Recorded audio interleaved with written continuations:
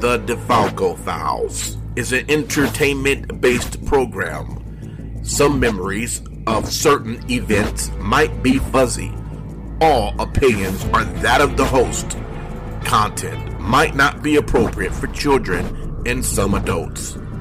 Listener discretion is advised. And remember, the truth is here. Vegas Bad Boys of Podcasting presents The DeFalco Files with FSW owner Joe DeFalco and your host, Matt Michaels. Hey everybody, it's Matt Michaels here on The DeFalco Files with the owner and creator of FSW here in Las Vegas, Future Stars of Wrestling, Joe DeFalco. How you doing, Joe? Oh, much better. You know, I was looking to have, I was told Remy Marcel on, but now at least I know I'll be able to talk a lot since he's not here. And it looks like Remy will be with us next week, so you'll get kind of a day off next week where you don't have to. Yeah, I'll just call in sick. I think he's still recovering from the skewers in his head from Atticus at the GCW show last week. Oh man, you know, what you should have done is had flyers ready and just stab it down, so he had a stack of flyers he could just pull off his head and hand to people. You know, speaking of talented guys that you've had at FSW, like Remy, we know that there's been a little bit of a pipeline to WWE. It's been a loose kept secret, I guess. I mean, there was no real secret. Everyone had the suspicions about it, but we officially learned that Sefa Fatu is now going to be in the WWE NXT Performance Center training. What are your thoughts, man, on Sefa's journey? Because Sefa started here in 2018, and look, in 3 years' time of wrestling, he's already made his way to NXT, and he's got the bloodline. So it could be a very quick rise for him straight up to the main roster. Well, for years, you know, it started with a Facebook message from his dad, Rikishi. You know, and I had talked to Rikishi on and off on Facebook about certain things here and there, you know, nothing major. But he asked to give me a call. And I took the call, and he was like, hey, you know, I need you to do me a favor. You know, my son, because he had some training, but he didn't really have a lot of training down in Knox Pro, and he lived in Vegas. And, you know, we took him in. We gave him, you know, the bargain basement rate, which was pretty much nothing. And you know, he paid a couple bucks early on. You know, he wanted to feel like, hey, you know, I don't want stuff given to me for nothing. Yeah. You know, and Sefa came along, and you wouldn't know he really had nothing under his belt. You know, he quickly, you know, got put into position. We gave him a match. He looked good. All of a sudden, he started getting over, and in a matter of no time, we actually pulled the trigger for him to win the Nevada State Championship. And when that process was being made, you know, Rikishi offered to come in, sign some autographs. And I always jokingly say, you know, I'm the only guy who got Rikishi for free. You know, came in and he sold his merch and did whatever. You know, all I had to do was he asked if I could get him a hotel room at Sam's Town. And, of course, you know, having Rikishi there, you know, that's a big plus. Yeah. You know, always get surprises, trying to do things. You know, Sefa was already getting cheered. So it was kind of the setup.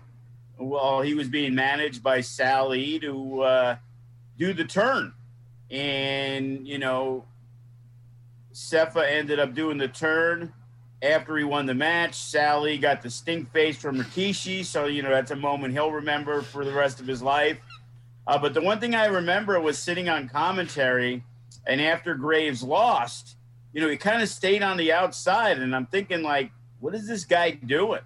You know, I was like, why didn't he go to the back? And he really did his best to really give that extra rub to Sefa. Not that he needed a rub because, with Rikishi and the crowd wanted to cheer him and they liked him as much as they loved Graves. Sefa was the new hot thing. He was the new hot commodity. And, between the segment and Rikishi talking, Graves basically sat on one knee outside the ring for maybe 15 minutes. And after it was all said and done, got in the ring, and gave Sefa the respect handshake, which, was an added plus, to the situation. And, at that day, we knew a star was born. When you think of his journey in terms of, quickly adapting and learning and, like you said, he didn't look very green as compared to some of the new guys with very little time under their belt. Yeah, like that Chris Bay kid, you know what I mean? It was like, it was pulling teeth with him compared to... Yeah. And I don't know, did Chris Bay kid, I don't know where he is now, right? He didn't go anywhere, right? Nowhere that I'm aware of. We're bringing him back for a special match this Friday night, as a matter of fact. Oh no, you gonna have him lose to Jody? Never. And we'll get to this Friday night in a second. What I do want to know is, how impressed were you with the way Sefa, when he started focusing and started to excel, you could see that he was going through a development in his body too. Could you tell that motivation was there at that point, that he was working out enough and getting enough experience in the ring that he was preparing himself for that next level, as compared to some guys who might have the ring talent, but they're not busting their ass in the gym. They're not trying to, prepare their instrument, their tool for a professional career. Well, you can look at it two different ways. One way you look at it is, he's kind of gifted in. He's got the Usos already there. Rikishi's his father. He can get signed kind of like whenever he wants, is the perception of other people. And the truth of the matter is, he had to work his ass off to get ready for that opportunity, and, he's always done good business with us. For a little while, I was always complaining like, hey, you need to be in the gym more. You need to be in the gym more. You know what I mean? Yeah. Which I say about a lot of these guys. And when I mean the gym, I mean the wrestling ring gym, not working out. Yeah. He aligned himself with good people like, Chris Bay and Hero and Shogun and, Ice. And it was mainly the upper echelon guys of FSW. And it's kind of like the old days when I always heard the stories from The Godfather, about the pack that those guys had. And it was The Godfather and Undertaker and Yokozuna and Rikishi and Bradshaw and Simmons. They kind of ran together. They have a name for them. I forgot what it is. The BSK, the Bone, I think it's the Bone Skull Club or something like that, but it's BSK. Something like that.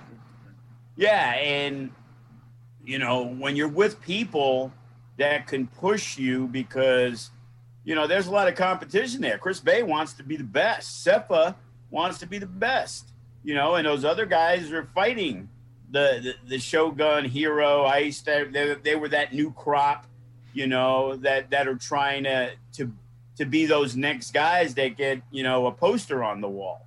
You know what I mean? Yeah. And, Sefa never mailed it in. He worked hard, when he got those matches, and like I said, he always did good business with us. We always had a great relationship, even when it came to money sometimes where it was kind of like, hey, this is what I can do, and again, a lot of these guys can go out there and get a little bit more money, but they're also thankful of the opportunities that I gave them. So, we reached a happy medium.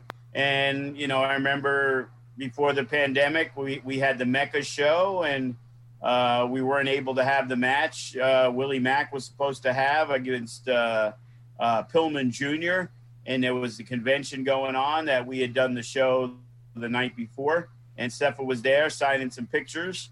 And, you know, we made a quick deal for him to wrestle Willie Mack in the first round of the tournament. And it may have been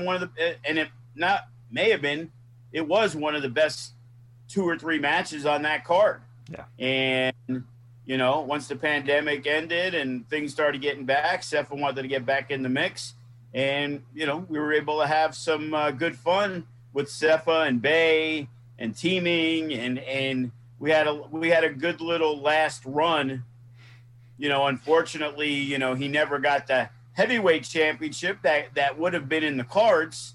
Yeah. But we knew it was up, and, you know, we knew his time with us was going to be coming to an end sooner than later. Yeah, and it's remarkable now if you think about, I guess you can call NXT FSW East, right? That would be West.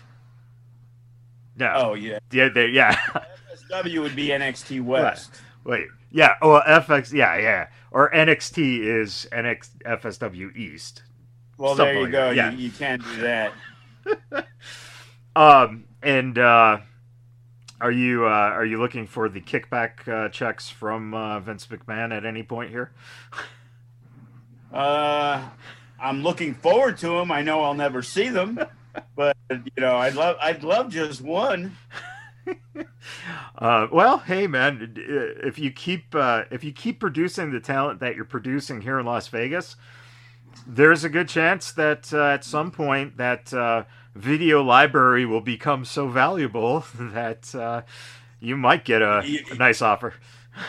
Well, you know, hopefully Zoe Stark becomes the Raw Women's Champion and beats Charlotte Flair. And then, of course, Charlotte wins it back for a week or two for her 27th reign.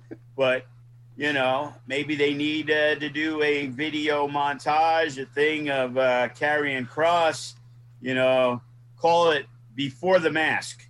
You know what I mean? And, you know, when he was a dominant fella. And you know, and maybe Cepha with that bloodline, you know, we're assuming he's going to NXT, and whether he appears soon or not through the Performance Center. But man, you know, there's a ready-made storyline for him to be added, you know, to the bloodline. You know, if I'm writing, you know, maybe there's some turmoil in the bloodline, and, you know, maybe it's the NWO Wolfpack. Yeah. Instead of the NWO, and now you got the two groups, and they're kind of feuding within. I was really... Maybe Snooker Jr.'s coming back for a Deuce. Maybe they're going to bring Deuce back. I have Deuce and Tamina and Nia Jax all part of it, and there you go. Literally, it's remarkable to think, you know, not only are all those people that we mentioned, but you also have The Rock's daughter down there, and you have The Rock. I mean, it's remarkable how many people right now through that bloodline, and you still got Jacob Fatu out there. There are so many people that you could literally have, you know, almost your own show just with those people representing, you know, almost like NWO was trying to do with the idea of making a separate company. Let me ask you that we got coming up here September 3rd, which is right around the corner. It's a high octane show at 7 p.m. Right now, what are the matches that you have announced for that show? For Friday, you said? Yeah. Offhand, well, we just got the poster. We're going to put that out. So when you watch this, it's already going to be out. But Sin Bodhi is going to go one-on-one with Matt Vandergriff. Ooh. We just added that. Adrian Quest is going to wrestle Thomas Day. Right. Which, you know, is a break-off of the six-man tag from a few weeks ago, which also leads to Death Proof defending against Los Suavecitos. You know, and as we said, Chris Bay and Watson in a lumberjack match where Watson's Lumberjacks, or the faction, since you can't stop them from coming out, Bay will also have his Lumberjacks. So it's only going to be 6 Lumberjacks. You know, it's going to be Ice Williams, Braxton, and Fresco on one side. And then we have Hero Lou, we have Shogun, and we have a mystery Lumberjack that will be appearing at the show to even the odds up against the faction. That's, you know, I think in terms of the stories that have been going on, that's been a very interesting thing to follow, is that, you know, the faction and Chris Bay, just the interactions and the tension that has been presented there. When you think of a guy like Watson, how much do you look at him from where you first saw him to where he's come to now in terms of his abilities? And do you think in that particular group, because there are so many mouthpieces, that Watson is kind of that, guys, you know, the thug, the bodyguard, the silent killer in the background? Do you think Watson needs a little bit more of a voice at some point? Well, in that group, it's hard to get, you know, a word in edgewise. Before, when it was Braxton, but now you got Ice, and Ice out-talks Braxton. So, and Fresco gets his little bit in, and as seen, you know, when I did his, you know, the Fresco show, you know, he has a good personality, you know, and in a different world, you know, he'd be a mouthpiece for somebody. But right now, he just kind of, you know, bides his time. You know, he's involved in most of the tag matches. Right. And he'll say a little something. So, as, you know, the perfect description of Watson is that silent assassin, that he's a guy who, you know, carries the big stick, but, you know, keeps the very low profile. And, you know, he's a guy a lot of people believe could be the breakout wrestler of that group, you know. And it started a couple years ago when, you know, he was trained by guys like Hammerstone and Graves, and then they kind of put him under their wing early on. And he got a lot of recognition in Arizona. And I remember when we brought him up, I was like, yeah, you know, he's pretty green to me. I'm not that impressed. Like at the time, my comparison to him was a Shogun who had less time in. Right. And again, I felt Shogun was way further along. And he was, because when Shogun came to training, he was working with 20 other guys, and he got a chance to make himself a lot better. You know, no disrespect, but, you know, now that Dom's doing some good things in Phoenix, the running joke is, you know, there's not a lot of great talent in Phoenix. You know what I mean? And it's like, you know, that's why a guy like Graves really picks and chooses in Hammerstone.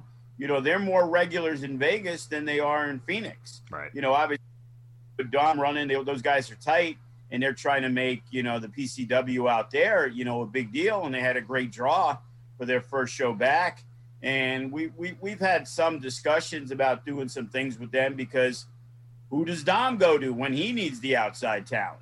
Well, he goes to FSW because he knows that the best talent is there.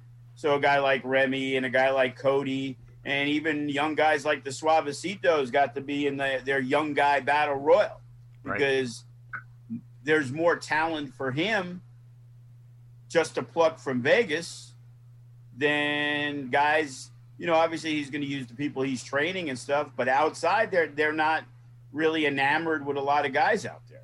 Yeah. I do you have any kind of ideas or thoughts on why that tends to be in certain areas? You have a big hub being Phoenix, but yet it's really, you know, there are some good guys that obviously are coming out of there, but in terms of the overall, why is it that certain towns just don't have that big draw in terms of, you know, getting talented people, you know, to be able to train? And Phoenix is a little bigger than, let's say, a small town in Indiana. Do you think that mentality, though, of the small town Indiana of, hey, we could just do it here and we can be the biggest stars in this town and that's cool by me, do you think that mentality rubs off sometimes in places like Phoenix or up in like Portland where, they might have some talent, but you really just have guys who don't really passionately want to go after it outside of, being the big shot in their own area? Well, yes, no, maybe so. The thing is, I really believe having, the training facility we have breeds opportunity. Yeah. The thing is, FSW has built its name based on the young talent that has come through the ranks.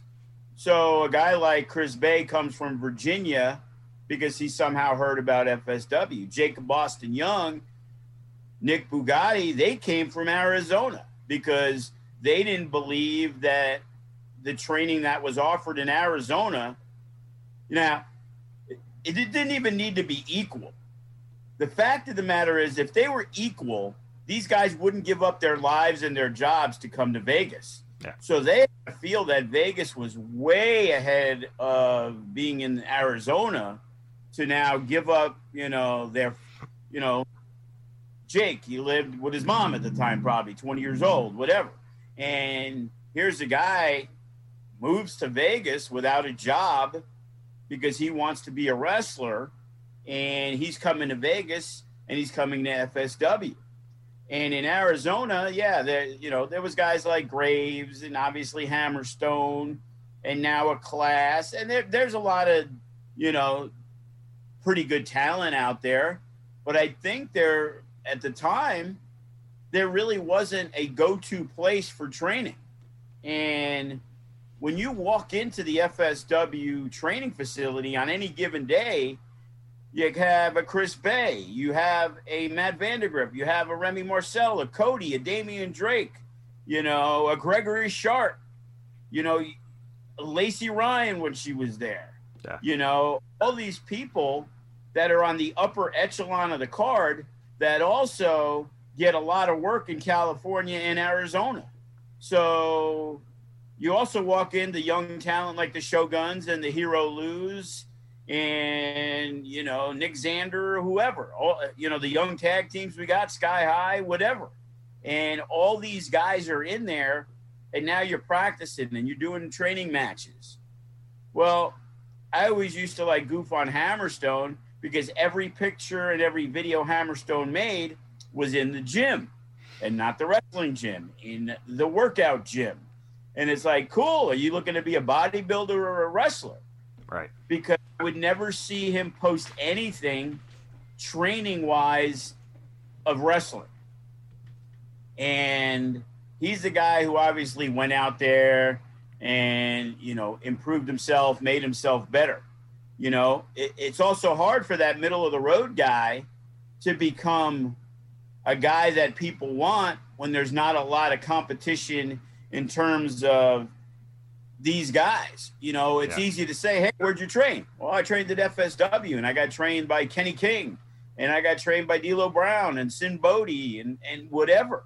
And, these guys, it's more, from what I know, Prophet, the guy Prophet out there, he's got a ring. So that's where Hammerstone kind of started.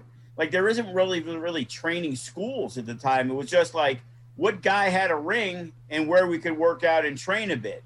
Yeah. And I'm pretty sure they didn't have classes of 14 people, right. And the development is a lot slower than it is because now you got a guy like Class. Well, he got put under the wing, but that's one dude. I could name 6 dudes from Vegas who that didn't start until the pandemic. Brett the Threat didn't start till June of last year. Xander didn't start till June of last year.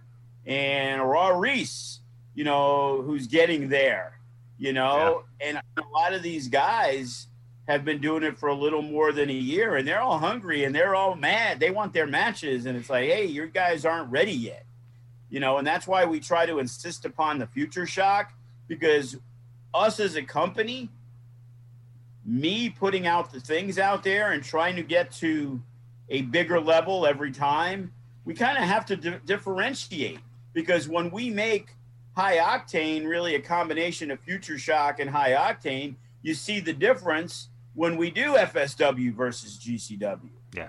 And you look at the talent of FSW, and every guy is top of the line. When you go watch High Octane, and we're incorporating some of the younger guys who can have a great match, but they can also have a shit fest. And the thing is, you're not going to have 8 or 9 matches that are must see. Yeah. GCW's built up their name that whoever's on that show is a big deal to their fans. Yeah. Well, right now, we have a lot of guys that we utilize that are good. They're not great. They're good. But other than to our hometown fans, they're not must-see at all. That's why when we look at our iPay-per-views and things like that, when we do the Mecca, obviously, it doubles or triples the buys we get from doing a locally based Samstown show that we used to do. Right. Now, exception was the anniversary show. It was the first big one in a while. And we were pretty similar to the first Natural Born Killers with Cross and Moxley, that we did enough buys on that one that it was pretty impressive over a 2-night stay. And we really didn't bring in names on that one. EC3 was there, but the rest were mainly homegrown talent and guys from the area. Yeah.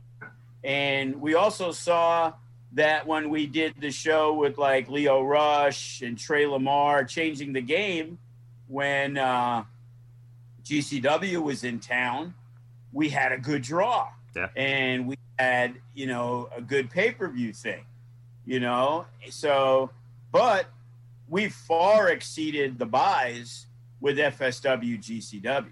Yeah. That was because of their influence and their fan base, where in all honesty, they really didn't promote it as much as they promote their own stuff. That who knows if they really pounded, the shares and the likes and the tweets and all that other stuff, we did far better, as we saw. That room has never been as packed as it was since that first Natural Born Killer show. Yeah. Literally utilized every seat possible, and there was still 30 people standing in the corner watching. Yeah. So, we squeezed every motherfucker we can get into that place. And you know what? It was well worth it, and I'm looking to do it again. But again, it was good for GCW. It was good for business for them. They're building that Vegas market. Well, now a lot of our fans are going to want to go to their show. Like, they drew really well, but they weren't an 800-seater. They were at Beat Las Vegas. They probably, 300-400, more 3 than 4. Yeah. You know what I mean? And it's like same thing with us, where we're getting the outside fan base from somebody in New York, Chicago, Pittsburgh who likes Effie and wanted to see him kill Disco Inferno, or hey, this Jay Vidal's awesome, right. Or whatever it is, where Cody got to be on the national spotlight scene for pretty much the first time. And, to the traditionalists, they probably hated that match. All it was it was a death match. And I thought it was exciting. I'm not going to say, hey, it was a great match. It was exciting. It was entertaining. My favorite part was Shibata doing the Nick Gage entrance. It was like, he looked like he was legitimately shitting his pants that if he fucked up, Nick Gage would have put a light tube through his head. That's so true. I've never seen Josh so intense. Yeah. Yeah, it was the most energy I think I've ever seen a ring announcer put into anything on top of Man. That. Yeah. And then I heard Joey was saying they were going over it in the back. Like, I guess it's a pretty big deal for Nick Gage. You know what I mean? But the crowd loved it. And the man is standing right next to you, which I'm sure you're right. He was probably shitting his pants because Gage has got that pizza cutter on him right there and then. So. Oh yeah. So with the upcoming High Octane, you have some matches planned out, like you said. You have the tag team match. Is that a tag team title match for? Of course, yeah. Read the flyer, will ya? And just reiterating. Just want to make sure. You guys got the pre-show to go through. Make sure you get it right. Well, we will as soon as as soon as Dave gives us all the information, which we should have soon. But yeah, you should have it at least 10 minutes before you go on and film. Hey man, I'll be happy with 5 minutes before. I just want something. Let me ask you, with the Suavecitos, has it been a combination of their work increasingly getting better and the fact that even though it might be a little bit, annoying, as we tend to joke about their way that they're always pitching themselves, but at the same time, they're showing that passion and drive that they want to, get better by having these bigger matches and working with more experienced guys. Is that something that you take into consideration where you look at that combination of growing talent plus passion and desire? Does that sometimes equal the key to opportunity for you? Well, the thing is, yeah, they're always improving. They're always getting better. But the main thing is the fact that they've embraced the hatred. Initially, like Danny, especially Danny, like he was mad that, they were baby faces and the crowd didn't like them. And I know deep down that bothered him. You know what I mean? And it was like, hey, this is what we got to do. And once they did that, they became, must-see TV. It's like they come out there and the crowd's engaged. And for a young team, that's the most difficult thing, to get people to like believe in you, think you guys have a shot. Because the bottom line is Death Proof has been doing it and winning for years, whether it was singles, whether it's been a tag. Jacob Austin Young and Cody have been extremely successful for many years, and the Suavecitos haven't. So if you look at it just like this and say Death Proof versus Suavecitos, well, Death Proof should be, and rightfully so, a very heavy favorite to win that match. Right. They've been together on and off for 7-8 years. Suavecitos, they've only been wrestling on shows for maybe a year. So to have a team like that go into that match as big underdogs, the crowd desperately wants to see these guys get their ass beat. And lately they've been kind of on a roll, and they've been winning the matches. They won the 6-man tag with Death Proof and Thomas Day on the other side, and that has made, if we did that match, which we probably did 6 months ago, 8 months ago, I think that was when the Suavecitos were supposed to be baby faces. Right. 2, and they got booed out of the building. Or they didn't get cheered at all, and it was just indifference. It's probably more indifference than booed out of the building on that show, because they were going to be rooting for Death Proof. And now it's kind of like that FSW, GCW thing, man. You're really behind this team. So you really want to see this team get their ass beat. And of all the young tag teams right now, that's the best matchup for a High Octane with Death Proof and the Suavecitos right now, because they've kind of got the momentum going, and it's a match people are going to pay attention to. Right. To where 8 months ago, that might have been the first or second match on the show, and everybody expects Death Proof to thump them, and they probably did. And now they're a different team now. Yeah. So let's see how they react in a match that big.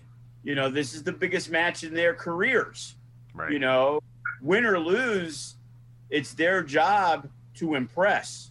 If they go out there and they have what Danny likes to say, a banger, they now have that footage to pass on to other companies like Best of the West that uses Death Proof.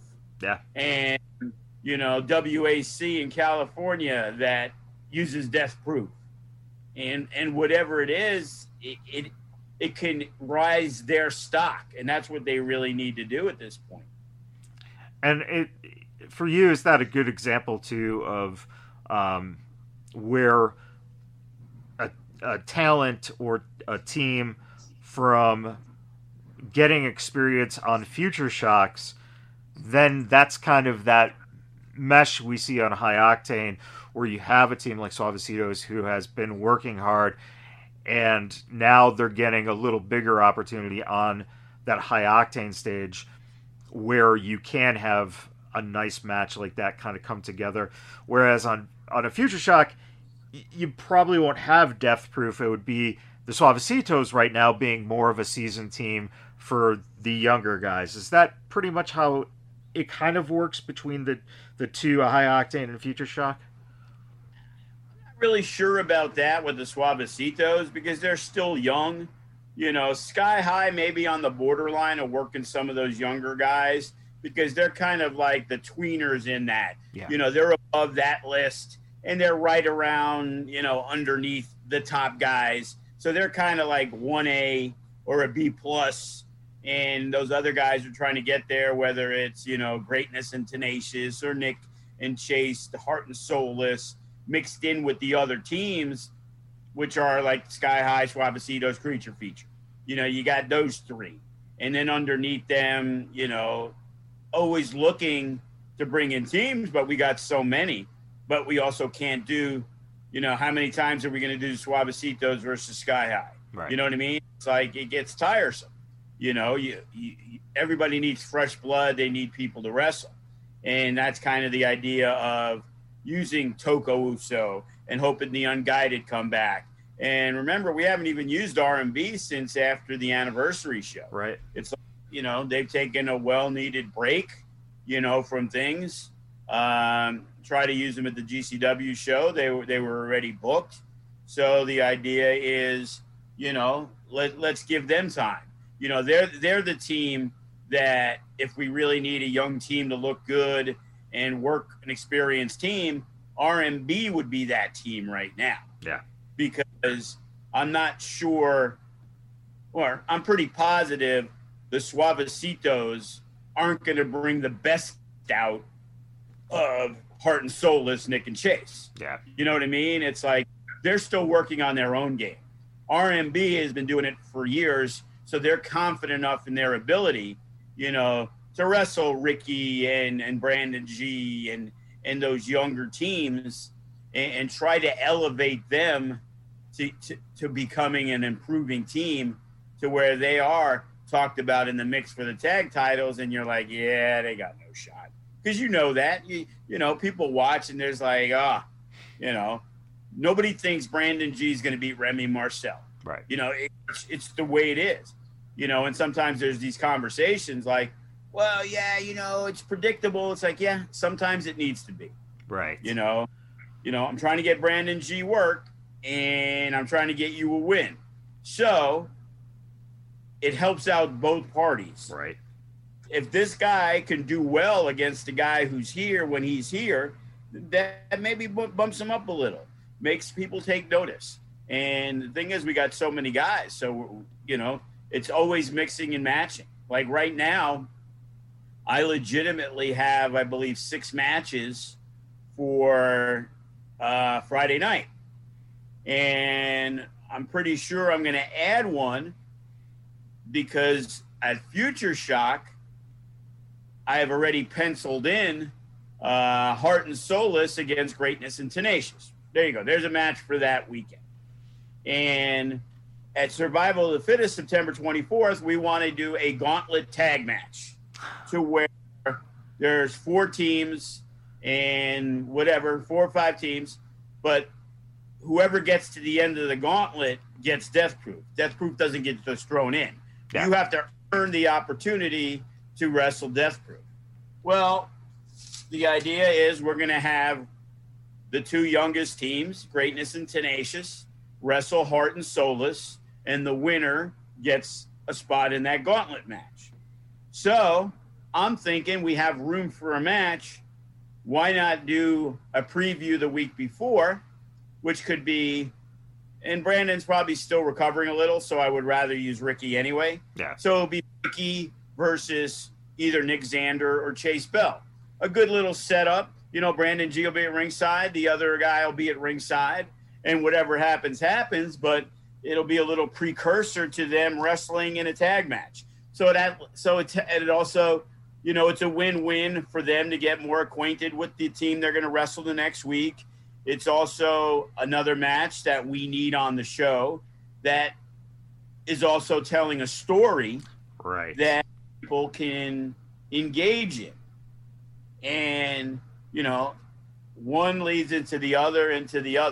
You know, sometimes nothing's, you know, it isn't always explained and people don't know where it's going. Well, for the fans, that's the way it should be.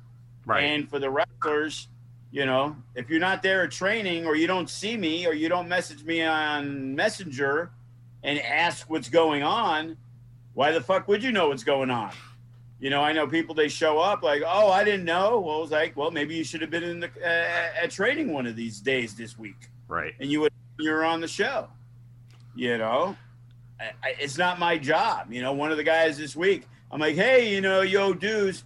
Oh, you know, I just wanted to let you know I was only there 4 times this month. Okay, that's your choice.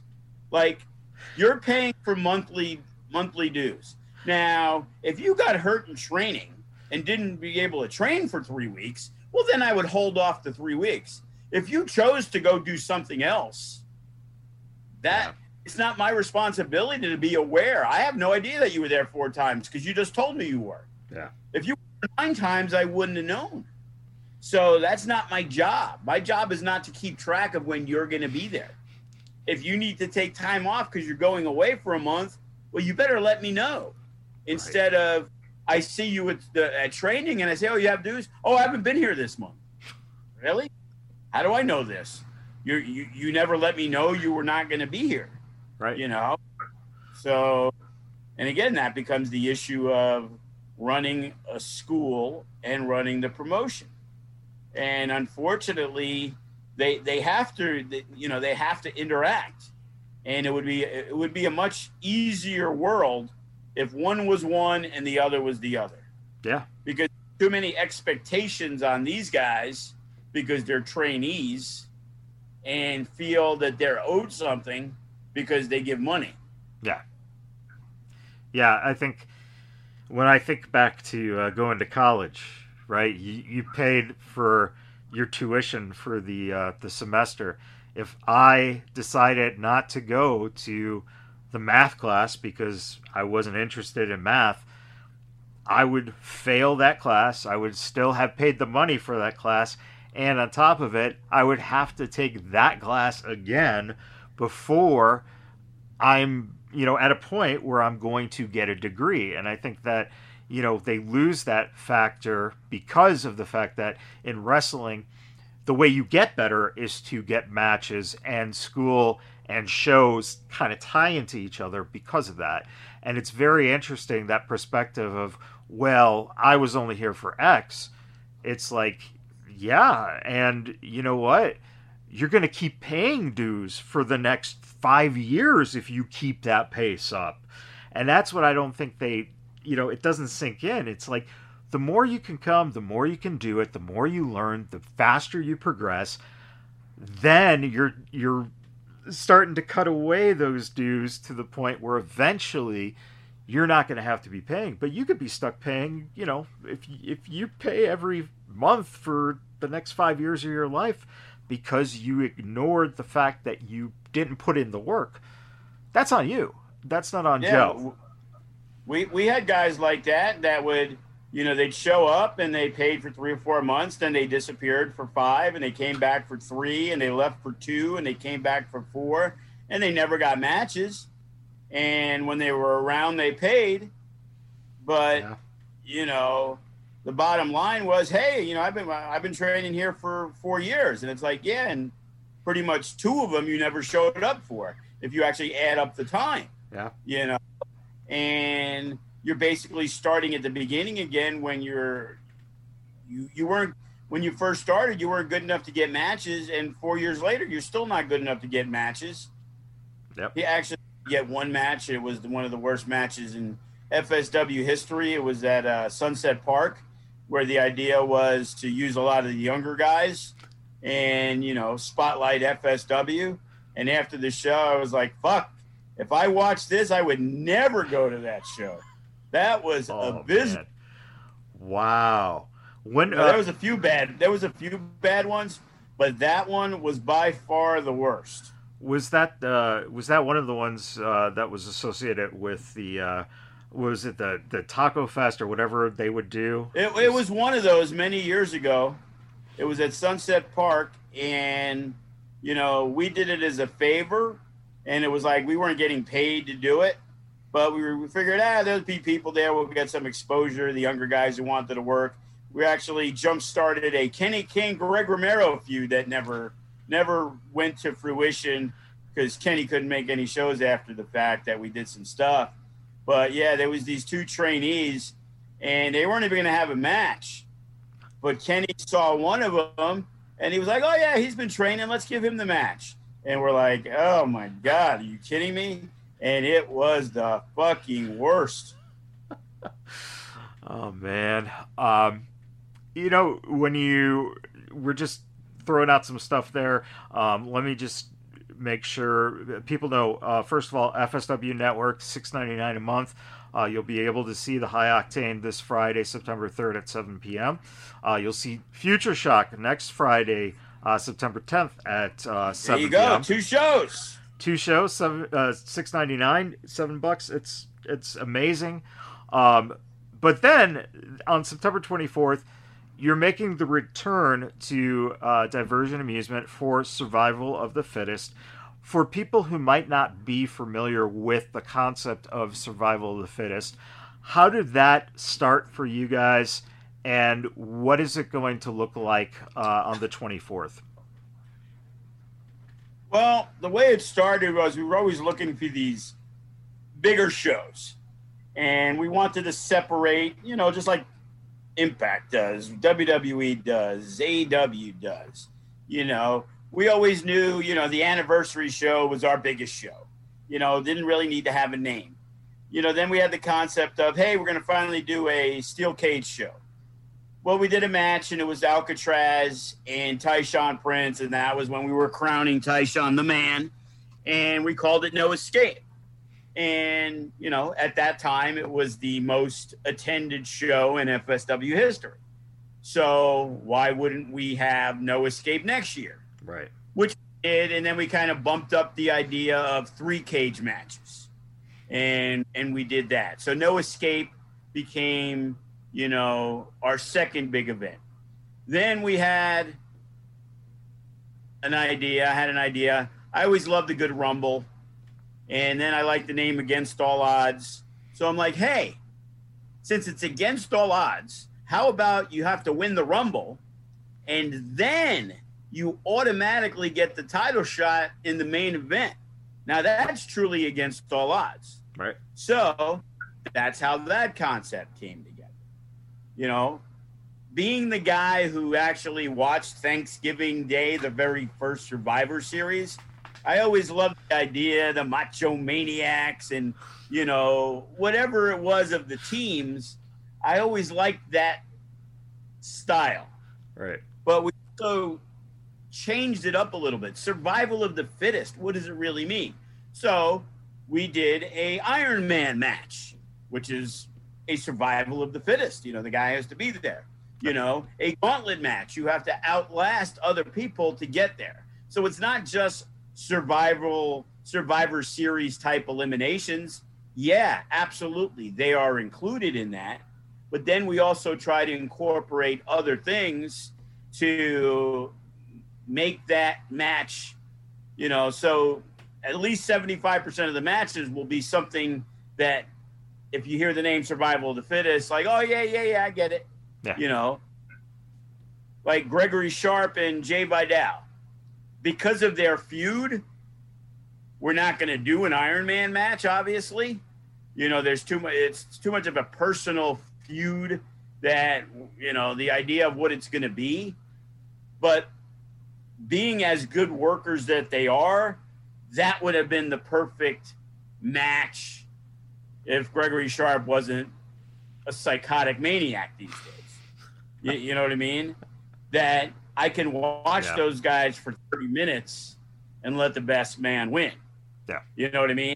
So, and there's a lot of things that have been happening with the MK Army and Hammerstone and Graves and that crew. You know what I mean? And, not to give away everything, but, obviously Lights, Camera, Faction and Chris Bay, they've had, some issues. So we would like to probably do something there. Right. We've been working where Shade and Strella. And I have an idea now, whether it happens or not or whatever, we're looking at a battle of the sexes, so that would be the other survival type match, and then we talked about we're going to have a gauntlet tag, and then we may have where I've actually gotten Keita Murray, who I like a lot. He's going to make his FSW debut. Nick Wayne is coming back. Nice. We're trying to, I'm not sure if it's going to be that, but I'm looking at doing a young blood scramble with a bunch of the younger guys where the winner of that scramble, gets a roster spot in FSW, So it's kind of like, okay, Eli Everfly's already a roster guy. Hey, I would kind of like a spot for him. I'd like a spot for Thomas Day. I'd like a spot for Adrian Quest.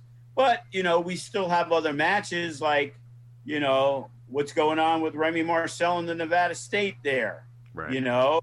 He's really not in a multi-man, group feud that he would be in a Survivor type match. So there's some good names that we're banding about. And I'm 100% honest when I say I don't know exactly where we're going, in some of these things,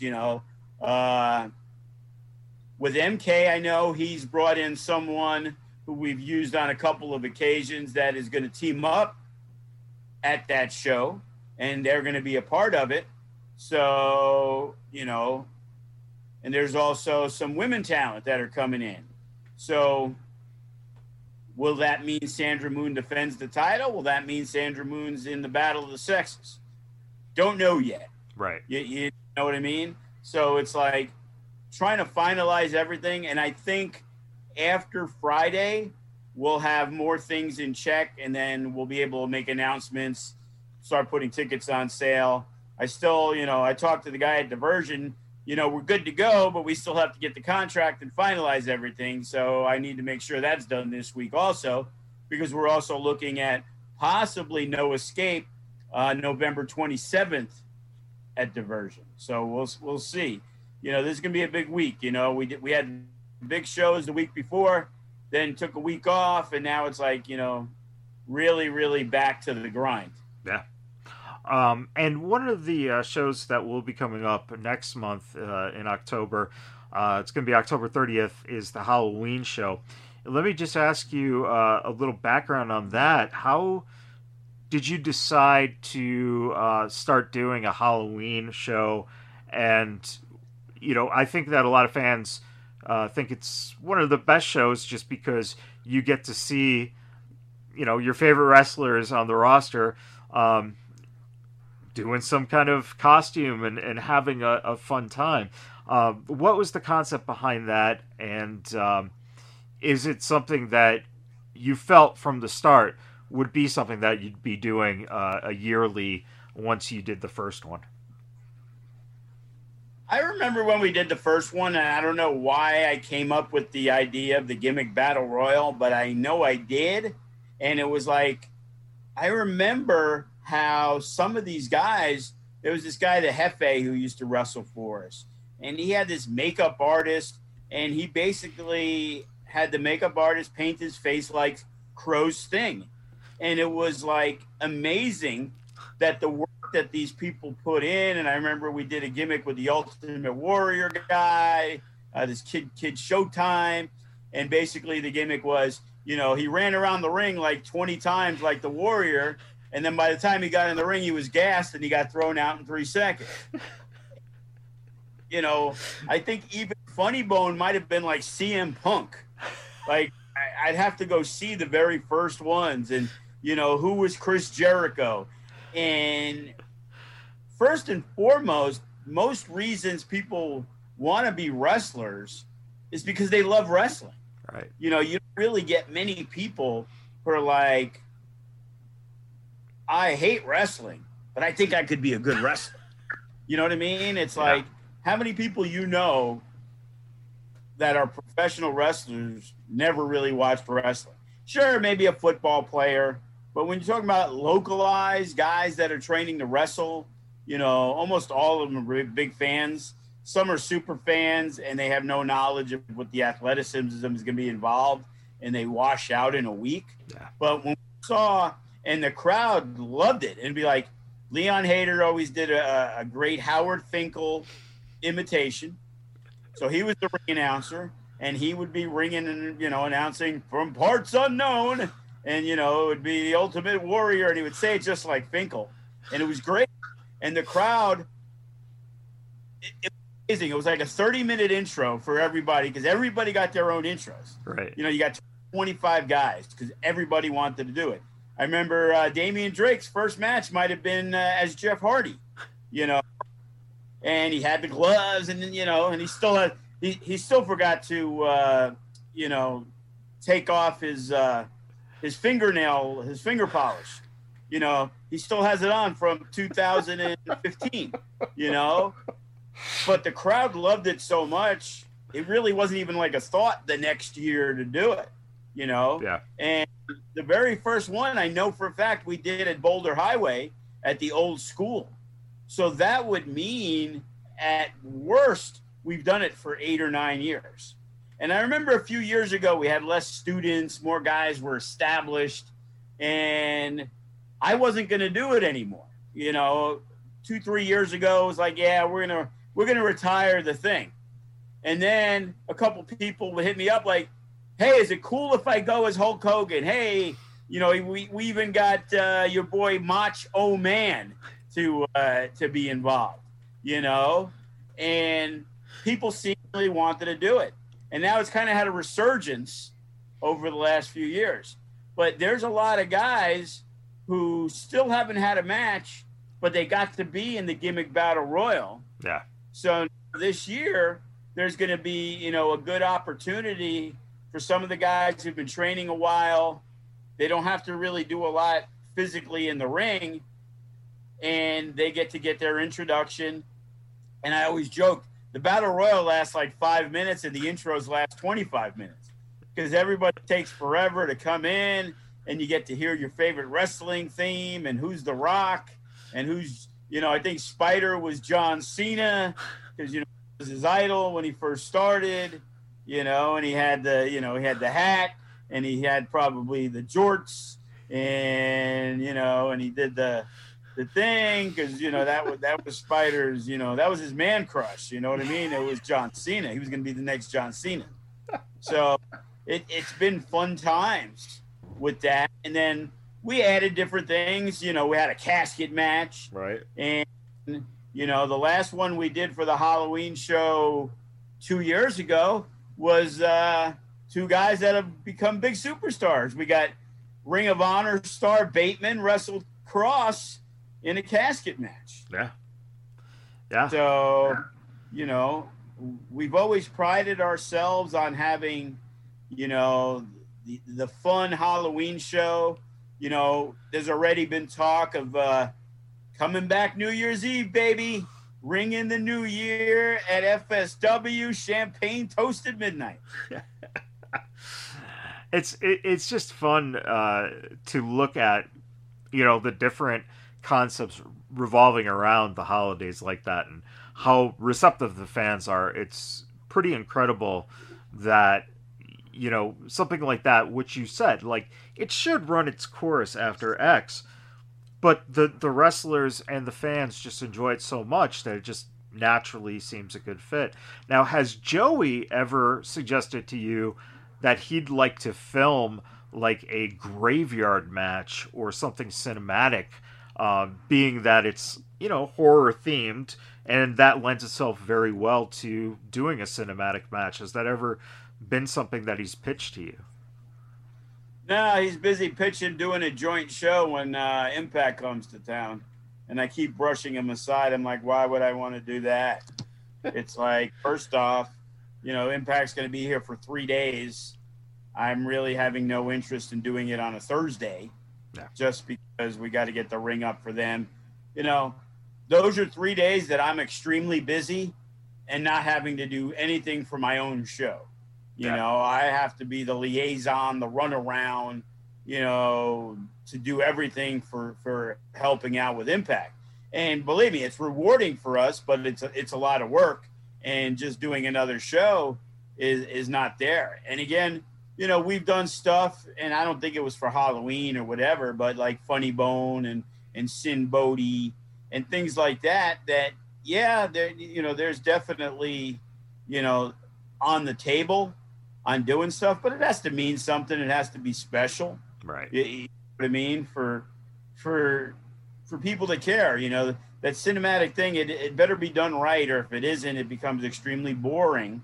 Yeah. And you know, when you're the first one, when we did the Unguided and Sky High, you know, we played it before, I think it was Cross or Chris Bay watch party. You know what I mean? Right. During an event. So it's like, okay, you got to see some wrestling, you got to have some fun.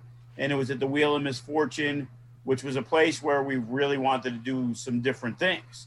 So, you know, for Halloween, that's definitely the perfect place to go, you know, if we want to do something. Like, again, you know, the timing has to matter.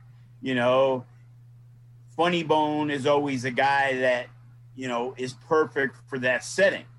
But just to run a random match and say, hey, we're going to do Funny Bone versus Judah Matthew in a graveyard match.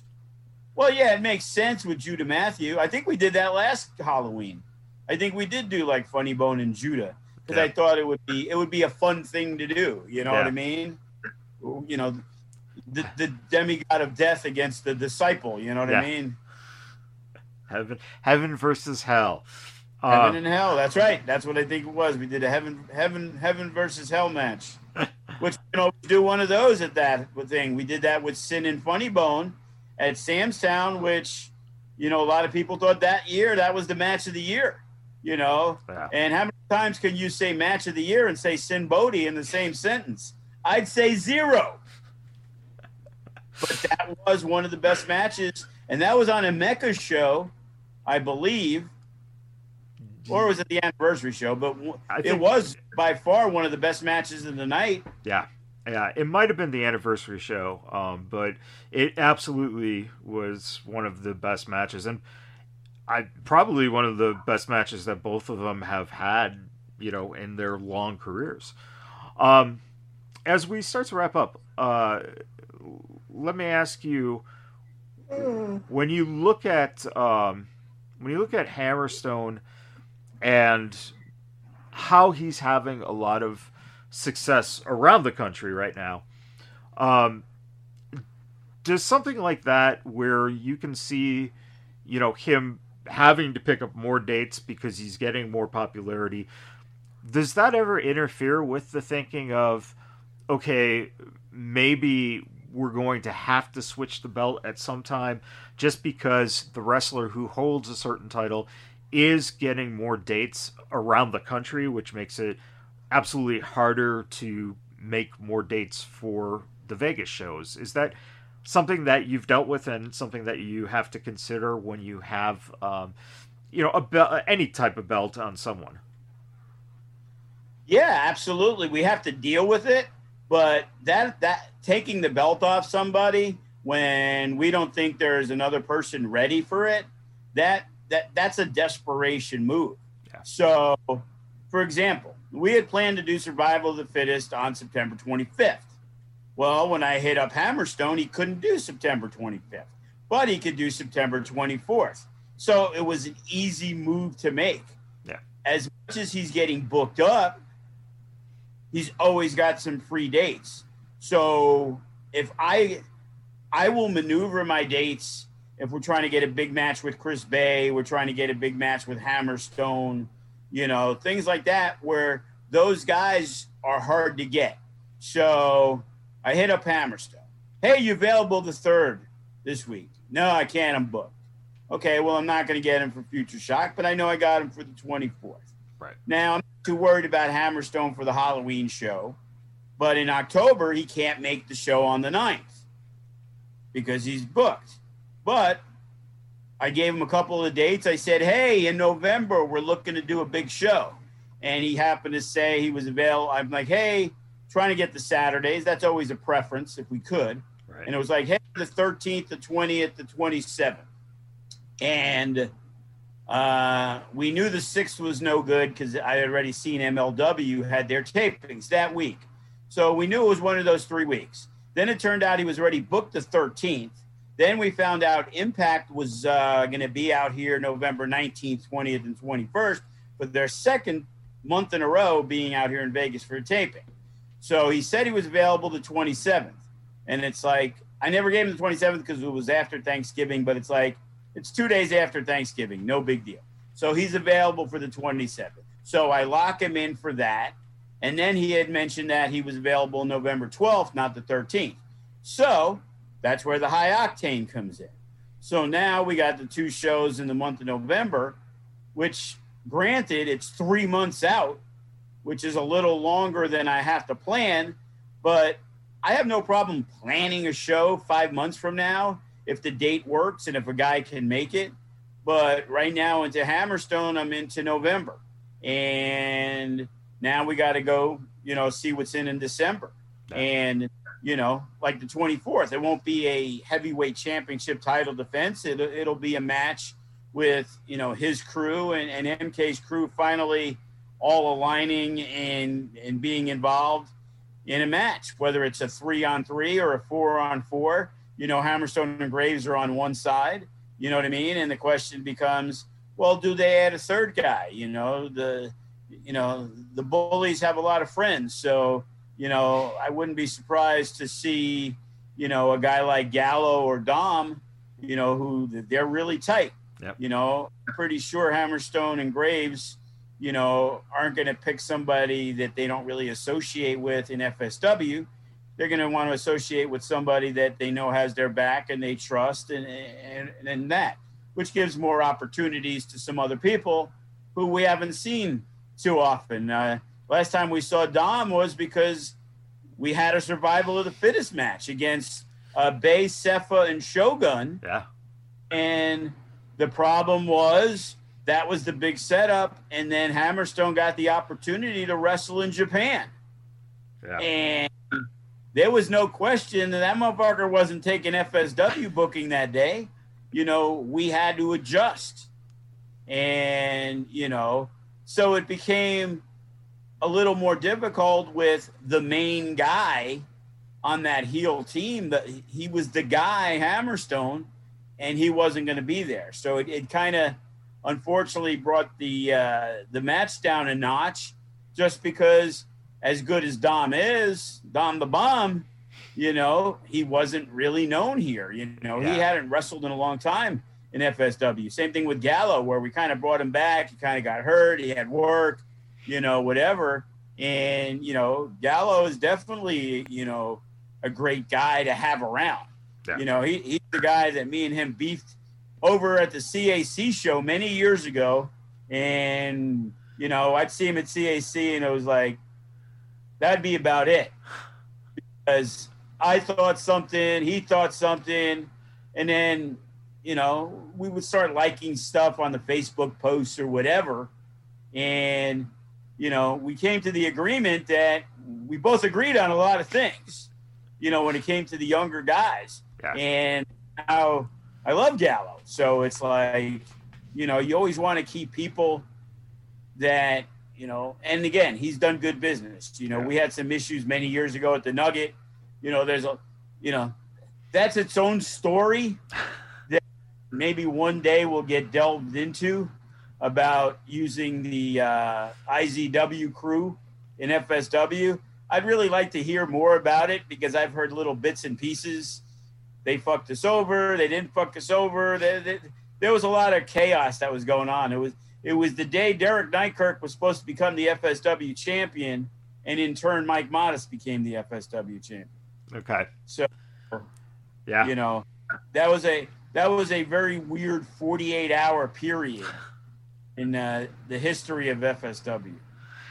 Yeah, you know what? I'll look to see maybe we can get something together because I think that IZW just announced recently that they're running November, I believe. So, you know, maybe we can get some stories going and, you know, talk a little bit. You could talk to Navajo about how he broke his leg in Rush's shitty ring over in the UWF when we were doing, which is the story I told with Gallo where Boom Boom Kamini and Gallo refused to tag him in, and somehow the 9-minute match went 30. You know, yeah, yeah. I don't know if we've ever told that story from Navajo's perspective, so that might be something. We haven't had Navajo on with you too, so maybe we can get him on for a little bit one of these upcoming days, because Navajo and his job, they have the new WWE 2K game coming out soon, so. Oh yeah, and you know, guys like Bay and TJ, and I remember like Lance Hoyt and Davari and Ricker, but Tyshawn, you know, that was when maybe he knows the story better. You know, when Tyshawn got fucked up, that was when he basically ended his career. He got knocked off the top rope, and instead of landing inside the ring, he landed outside the ring, and you know, he's made some inklings. We need to get Tyshawn on the show. I've reached out, and you know what? If you want to reach out as well and see, you know, it's absolutely. Yeah.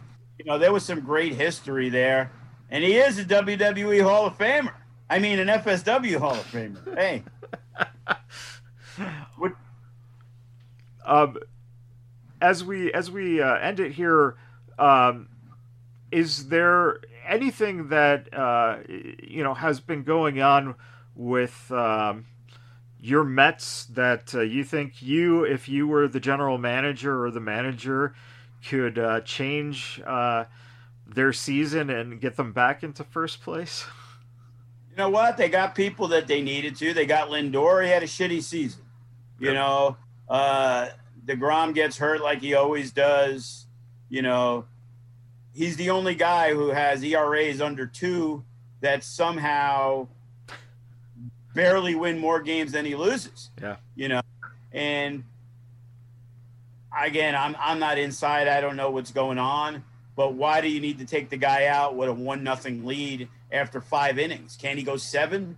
You know, if he's gone 7, can he go 8? Like, how about he gets in trouble? You know, when I grew up watching people, you know, pitchers used to throw complete games. And then it became guys like, you know, you try to get that pitcher to the 8th, you know, through 8 innings, and you'd bring in Goose Gossage and you'd bring in these closers that would shut the door. And now it's like teams carry 14 pitchers instead of 10 because these guys are going in and out for one batter. And, you know, Syndergaard, he's been out again for the whole year. And, you know, Stroman's been all right. Like, they got pitchers. They went out and got talent. If the talent doesn't go out and produce, it's hard to blame the GM for signing Lindor for the big contract because the guy has been a perennial all-star. Yeah. And who's halfway through the season, he's going to be hitting 205, you know? And then all the other guys who had good years that their younger talent didn't do much, like Alonso got hot later. Like, it's like the Yankees. Well, when the Yankees were hot, all their big guns like Stanton now is killing the ball, you know, and Judge, but these guys get hurt or they go in slumps that take 2 weeks and they can't win a game. And baseball's weird these days, man. It's like, oh, that's a shot up the middle. That's a hit. Oh, they have the shift on. And, you know, if I was a manager, like I was lefty, everybody would always shift me just because I was lefty, which was weird because they didn't shift anybody who was righty. Right. They always shifted the lefties. So I would step to the side and I would try to hit the ball to left field because nobody was there, especially in softball. In baseball, there wasn't really much of a shift. In softball, people would shift you all over the place. Yeah. More importantly, it's football season and Cam Newton got released. Holy fuck. Yeah, that was shocking, man. I think the writing was on the wall. They brought him back last year. I thought, man, he's going to the Patriots. He's really healed up. He is going to kill it. Like, that's a guy that I could have thought would be the MVP. And he just isn't the same guy anymore. And they went out and they drafted the quarterback. And you know what? They saved themselves $10 million by getting rid of Cam. And if this guy's your future, you're going to ride him or die him anyway. Why would you need Cam Newton as a $13 million backup? You pay him his $3, let him go elsewhere. And, you know, there's enough mediocre backup quarterbacks. Yeah. And if the guy plays well, great. You got your quarterback for 15 years. Who knows? Maybe they can get Tua when somehow the Dolphins trade for a guy who can't play this year in Deshaun Watson. Yeah, which that's another thing that Deshaun Watson controversy is unbelievably, you know, it seems like it takes a back seat. Now it's at the front seat. Now it takes a back seat in the front seat. And what do you do if you're a team? Do you just take the shot if they let him go? I didn't realize that really or playing it all like they were going to sit him out this year if they didn't trade him. But my thinking is, okay, if the Texans who have him won't play him, but if they trade him to the Dolphins are going to make him their number one quarterback. Like, I'm pretty sure the Texans know something big is going to explode. Yeah. And you know, and I guarantee you they're throwing out, they want 3 first-round draft picks and 2 second-round draft picks. I think that's all showboating, and they'll get rid of them for far less. Yeah. But if they start really high, they may still get way more than they want for them. And, you know, again, they were so high, the Dolphins. They moved up to get Tua. He's a rookie, bro. It's like back in the day, rookies didn't play till the second or third year. Look at Aaron Rodgers. Even Mahomes sat out 1 full year. Yeah. And last year, Fitzpatrick was better than Tua, and he should have quarterbacked the whole season. And they had a chance to make the playoffs. So it's like, why are you putting the other guy in? He's got all next year to do it. You know, You're good. Let him learn from, especially Fitzpatrick, who was a great. That with Alex Smith and Mahomes. You know, I'm pretty sure Mahomes would have did pretty well if he started his first year. Yeah. Well, on that note, it is getting to the time where we're going to wrap up and say goodbye till next week. Joe, any final thoughts for the listeners? Well, yeah, you can listen to me now every Sunday morning on KDWN or whatever it is, 720 on the Mark Hoke Show. I guess I was so impressive as a guest host, I guess you could say, that, you know, he was so excited he came down to the school and made me an offer I can't refuse. So I guess I'm a permanent host, except when I wake up past 8 o'clock and I can't do it, which has happened on 2 occasions. One was after the vaccine where I forgot all about it and slept right through it. And the other one, I gave him notice And it was the wrong day, though. I messaged him on Friday night late, and I said, it was after midnight, so technically it was Saturday. And I texted and I said, hey, bro, I got like 4 shows. There's no way I'm going to be able to do it tomorrow, which I thought was Sunday morning, but it was really Saturday. And then when I was trying to get up on Sunday morning, I'm like, he's already got the message, so I'm gonna try to lay in bed a little longer. But it's fun talking other stuff than just, a lot of FSW stuff. It's talking what's going on in the, I guess you could say, the real world of professional wrestling. The AEWs and the WWEs. So it's a lot of fun, and they let me talk a lot. So there's 3 guys, and I think I talk the most. So and I get paid per word, so I'm doing good. Well, everyone, if you can get the chance to do it, check it out. Listen, the more Joe out there, the better. So Sin Bodhi heard it on the way home. He didn't know I was doing anything. Me, he says that was perfect for me. I have a face for radio. And that's coming from Sin. So yes. All right, everyone. Remember, FSW Network, $6.99. Sign up. You'll see High Octane this Friday at 7 p.m. West Coast time, and then of course you'll get another free show essentially in Future Shock the week after on Friday the 10th. And next week for our show, we should have Remy Marcel on. If not, let me know. We'll get somebody good instead. Remy, those were his words, not mine. So it's not me, bro. It's not me. But everyone, thank you for tuning in. And please support FSW, support the Vegas Bad Boys of Podcasting. And we'll see you guys next time.